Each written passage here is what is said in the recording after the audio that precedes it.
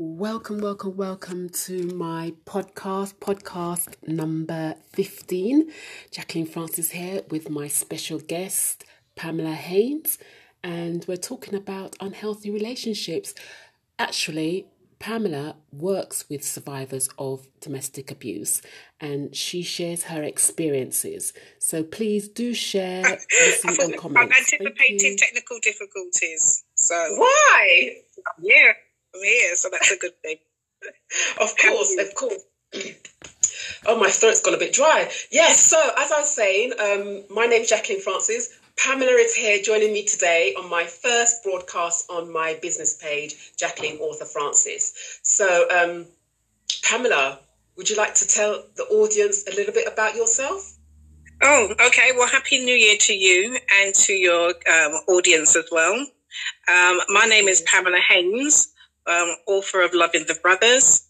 What do you need to know about me? I grew up in Canning Town to Barbadian parents. I am one of 5 siblings. I'm the eldest. I went to local schools and left during the 1980s thinking I was going to be one of Maggie's Millions. But I actually ended up with 2 jobs.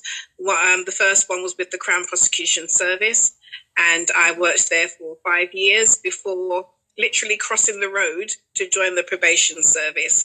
I felt that when I was working for the CPS, I felt part of the problem, not part of the solution. So I wanted to be more on the side of stopping reoffending. So I joined the probation service. Up until a few weeks ago, I managed to clock up 31 years in civil service, and I'm happy to say that I'm taking a break now.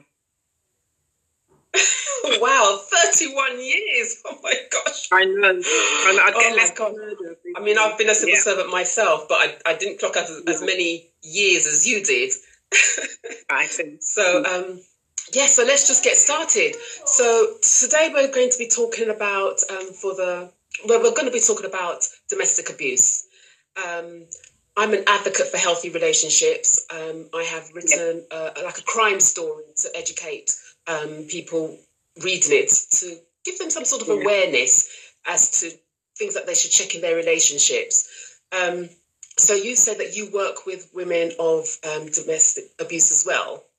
Is that correct? I work with women and I have worked with men as well. I've worked with the perpetrators and I've worked with the victims of domestic abuse. Yeah. Right. Okay. So let's just start with the women then.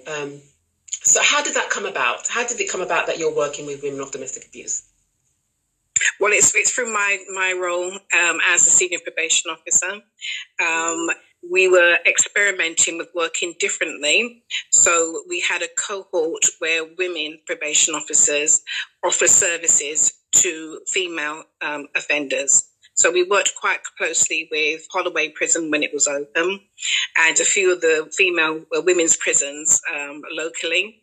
And, the job of my team was to help those women transition from being in a custodial setting to being rehabilitated in the community.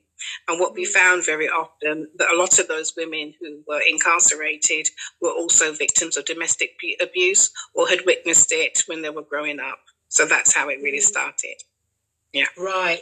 Okay. So are you able to share some of the stories, of the type of abuse that they've experienced? Are you able to share any of that?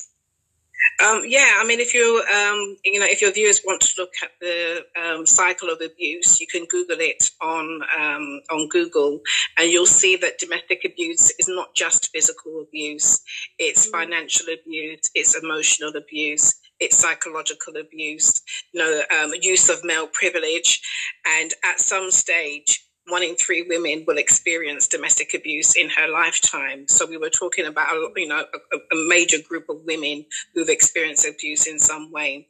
I think for me, by far the worst would be when a woman's partner threw a hot kettle of boiling water over her.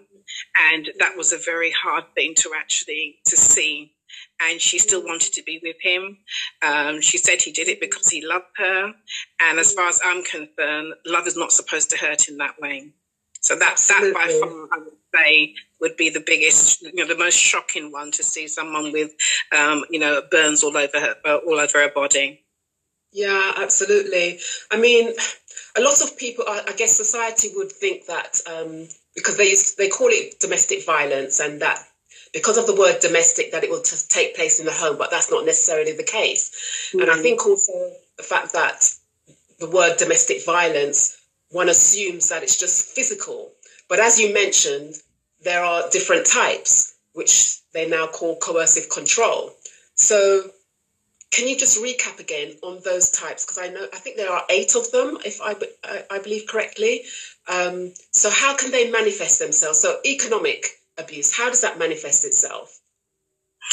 Economic abuse is like a spectrum.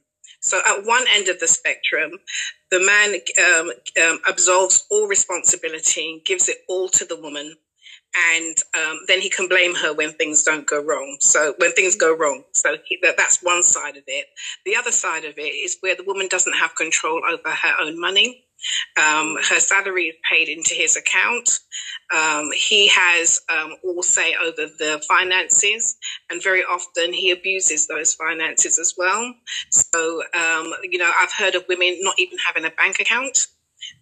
So they can't they don't know how things happen.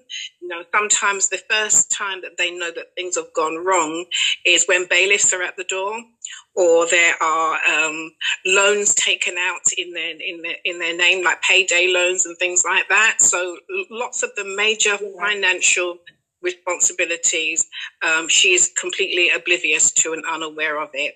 I think the worst case I heard would be a family that was put out on the street, less than 2 hours notice. The husband knew all along that this was going down this line, had not paid the rent, and it ended up being with the family being evicted. But the woman was completely out of the picture, not knowing what was going on until it was too late. And that's quite common. So that's an example of economic abuse. Wow. Oh, my goodness. Did you want me to continue? Yeah, I hope that... No, it's just that you cut out a little bit there, and I just hope that our viewers were able to hear that. So for those of you, some people have just jumped on. So Moji, thank you very much. Sean, thank you very much for joining us. And Marcia, thank you so much for joining us as well. So if we just recap, my name is Jacqueline Francis, and I've got my guest here, Pamela, and she's just sharing some of her... I mean, we're both, advocates for healthy relationships, and she's...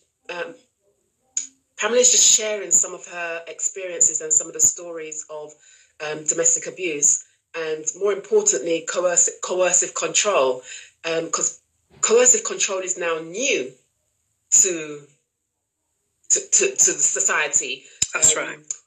And you also, because and you were just explaining some of the issues, some of the points contained in coercive control, and just explaining what economic abuse is. There's another one, which was it? Emotional abuse. So how does that manifest itself? Any behaviour really, where the woman is not elevated, but constantly pulled down. So the use of isolation, for example. So you maybe move out of the area, or you start questioning her friends and whether they're any good for her or not.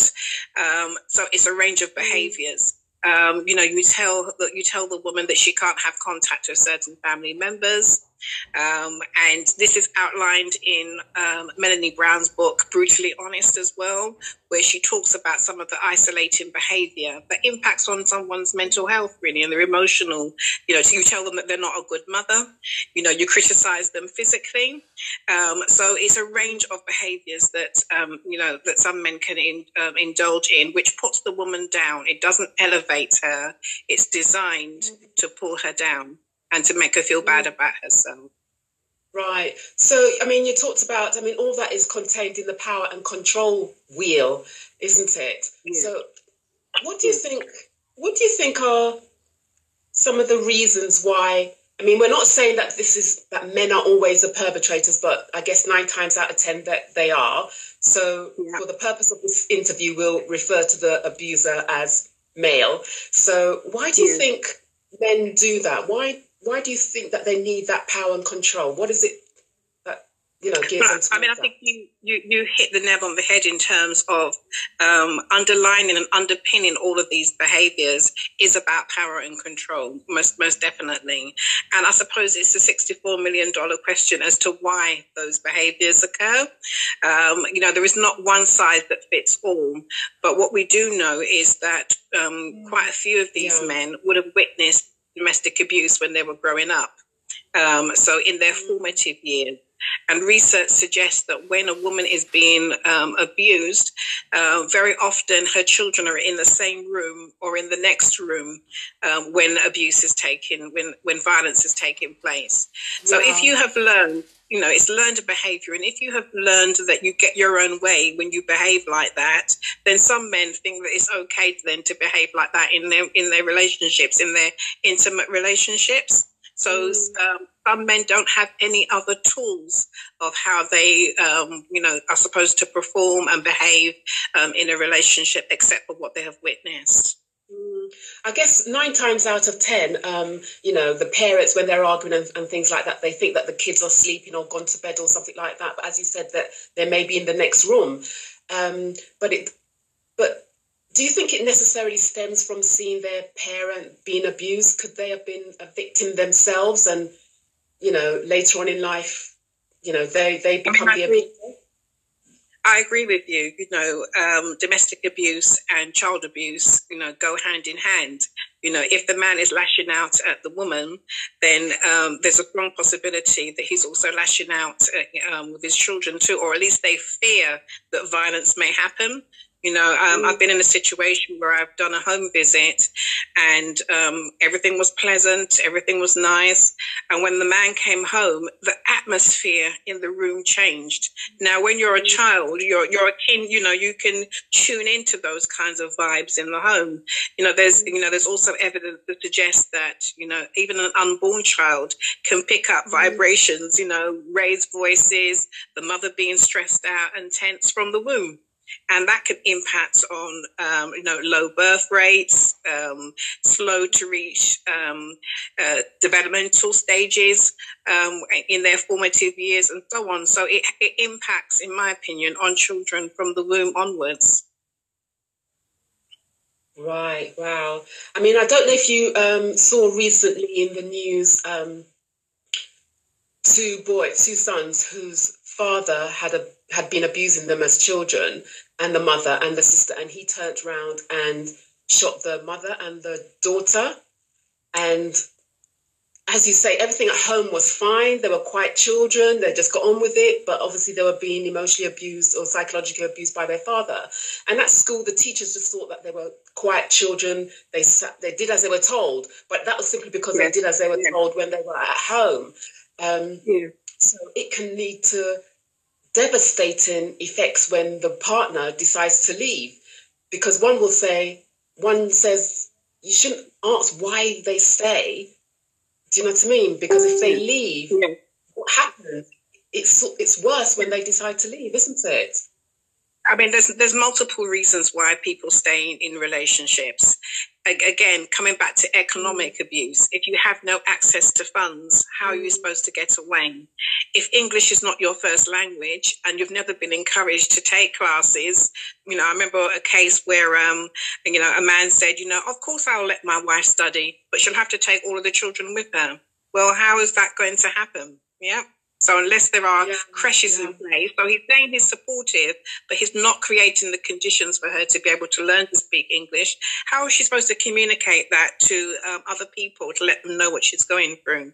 So she may be visiting the doctors, she may be visiting the health, she may have a health visitor, but if she's unable to tell them what's going on, where do people begin to start in terms of trying to get help? Yeah, the abuser will make out that they are trying to help them, but they do actually put barriers in the way in order for them not to succeed. So as a society, as men in society? What should men be doing to telling their sons or their nephews, or what should the men be doing? Because I say this simply because, I say this simply because I remember reading an article by Serena Williams. Now she has a daughter, so I guess she's more in tune as to what's going on around her. So she's advocating that boys should be taught, about healthy relationships and things like that. So what's your take on that? I mean, absolutely. I think that by the time they get to the probation service, it's already too late. The men already have convictions. They're already going through, some kind of group therapy. And, it's all come a bit too late. They're now on their second or third or fourth partner. So I strongly believe that it starts, from their formative years. It starts, by leading by example. And that could be a male friend. It could be, a young adult. It could be, a male teacher. But I definitely believe that it starts from, the earlier, the sooner we start modeling what good behavior looks like, the more chances we have of turning out, really good men. Yes, absolutely. Absolutely, because I think we don't want to be a culture to take this as the norm, because it's not the norm. If there is an epidemic now in terms of the rise of, in domestic abuse, now, who's to say when our children have children, what would it be like then if we continue to treat it as the norm? Absolutely. Do you know what I mean? 100% agree with you. Yeah. I mean, in schools, they say, well, I guess they do teach relationships and sexual education in schools. But I wonder if it goes far enough. I would like someone to come on to explain that to me, whether it goes far enough. Because the class that it's actually taught in, the PSHE class, I mean, I'm a former teacher myself, and I know that in those classes, they think it's a free class. They can do anything that they want to do. How much education actually goes on with that? And I think a lot of young people are probably embarrassed to talk about relationships and things that are happening, and but it's so necessary. Because in my experience, the number of young women and young men that are putting up with things for the sake of having a relationship, which is just not acceptable. You're not just dating the guy, you're dating all of his mates as well. You're being abused. And they accept that simply because they don't know what a healthy relationship looks like. Shouldn't we be teaching what a healthy relationship looks like? Because opposite to the power and control wheel is the equality wheel, and the equality wheel tells you what your relationship should look like, the trust and the respect and so forth, and how it should be treated, and responsibility for both partners. So maybe they haven't been taught what a healthy relationship looks like. Maybe they've seen their parents and how they interact with each other and think that it's okay. I mean, I know that I interviewed a young lady who was the boyfriend. Obviously, well, the boyfriend abused her, but it was peer pressure by his mates. They were pillow fighting, and each pillow fight, it sort of like got a bit intense until it sort of like escalated. Until he started ended up abusing her. Do you know what I mean? And that was because his mates were egging him on. I mean, right.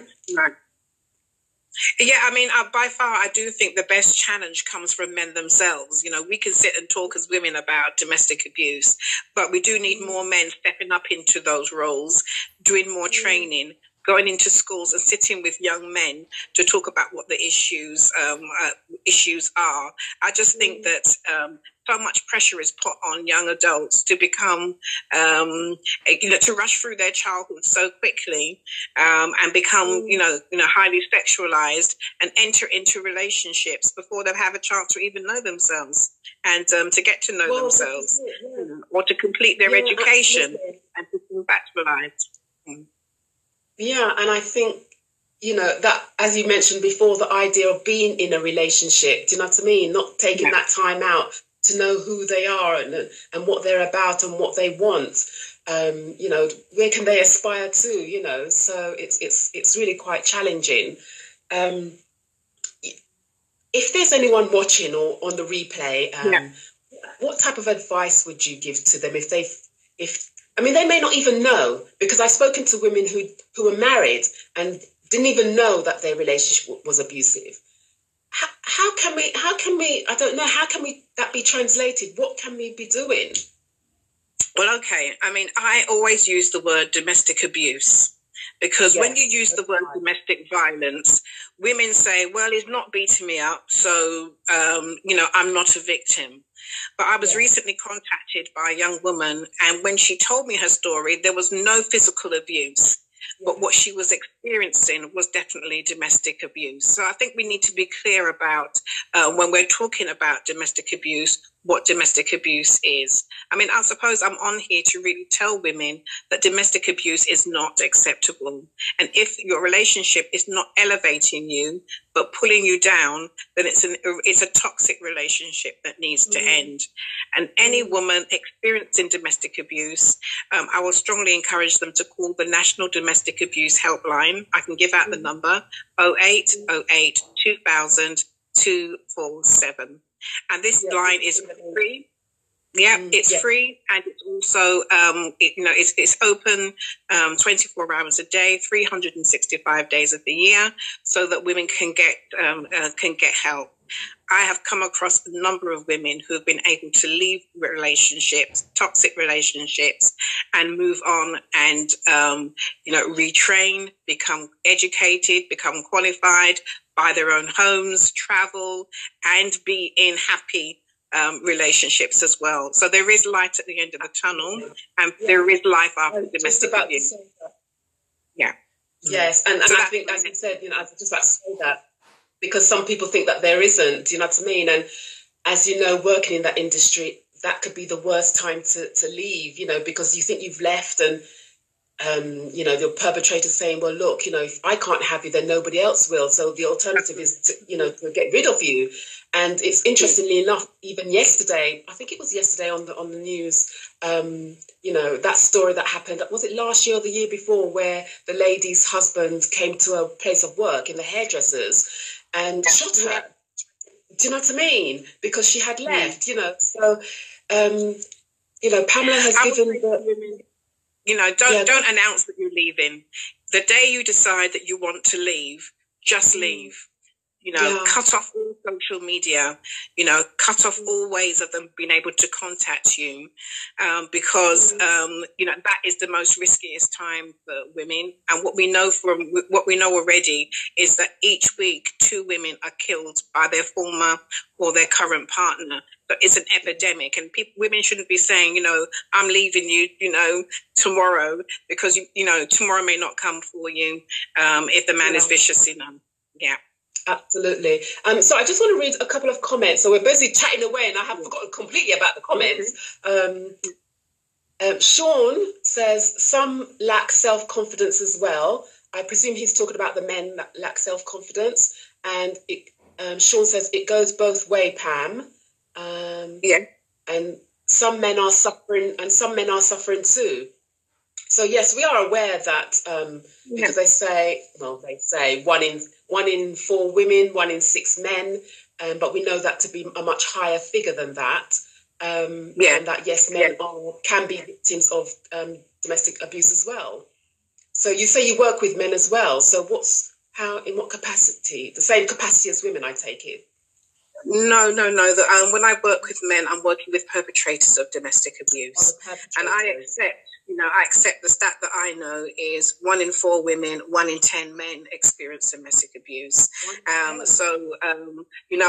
not denying that, but because my area of expertise is about dealing with women, and my book that I have wrote is also about women who are victims of domestic abuse. That's what I decided will be the focus of my work. But I strongly accept that it happens in same-sex relationships. It happens elder abuse, child abuse, you name it, it happens. But I have chosen to focus my efforts on addressing domestic abuse where the males are the perpetrators. I hear what she's saying. Yeah, okay. We welcome that. So just to put it out there, guys, we know that there are men who are affected as well. So is there any... time has gone by quite quickly. So Is there any lasting words that you may want to leave? Do put the link, the telephone number as well. And if anyone wants to get a copy of your book, you say it's related to domestic abuse, but do put the link in as well. Is there any lasting words for anyone that may catch us on the replay? Yeah, just to say, you know, I want to challenge women to become sister friends to other women. So if you suspect, you know, one of your girlfriends have fallen out of touch, she may have moved area, you don't hear from her as regularly as you normally do, just reach out to that woman and be persistent. You know, I used to go to, you know, a colleague's house all the time, and it wasn't until the relationship had ended and she'd moved away that she told me that he never ever liked me because I was consistent. You know, I always kept in touch with her regardless of what's going on. Yeah, and that's the point. And that's the point where they try to isolate you, isn't it? Yeah. And you may also, as a friend, think, well, look, she's got a boyfriend now. You know, just leave her too. Or she has less time for you. And as you said, because you were persistent, the fact that he turned out that he didn't like you, because he tried to keep her all to himself. Yeah. And I would also challenge men. You know, men like Sean, who was called in to say, you know, be the example amongst your peers as well. So challenge men who talk derogatory about their women, or how many baby mothers that they have. You know, it's not anything positive. But you know, when you see women who look like they're being harassed on the street, you know, intervene. Yeah, because you know, at the end of the day, you could be saving someone's life. So I'm challenging men and women to reach out in whatever way that they can do and do that safely. I mean, how would they feel? I know I keep going on, but how would they feel if it was their mother, their sister, their niece, do you know what I mean, being treated that way? They wouldn't like it. So why would you do it to somebody else's child? Do you know what I mean? Absolutely. So, you know, very much perpetrators of domestic abuse have very strong views about other men who behave like that, yet they know that they're doing, you know, the same behaviors as well. So by far, in my opinion, the best challenge around domestic abuse comes from other men. So, you know, you're absolutely right, you know, but the best challenge comes from other men as well.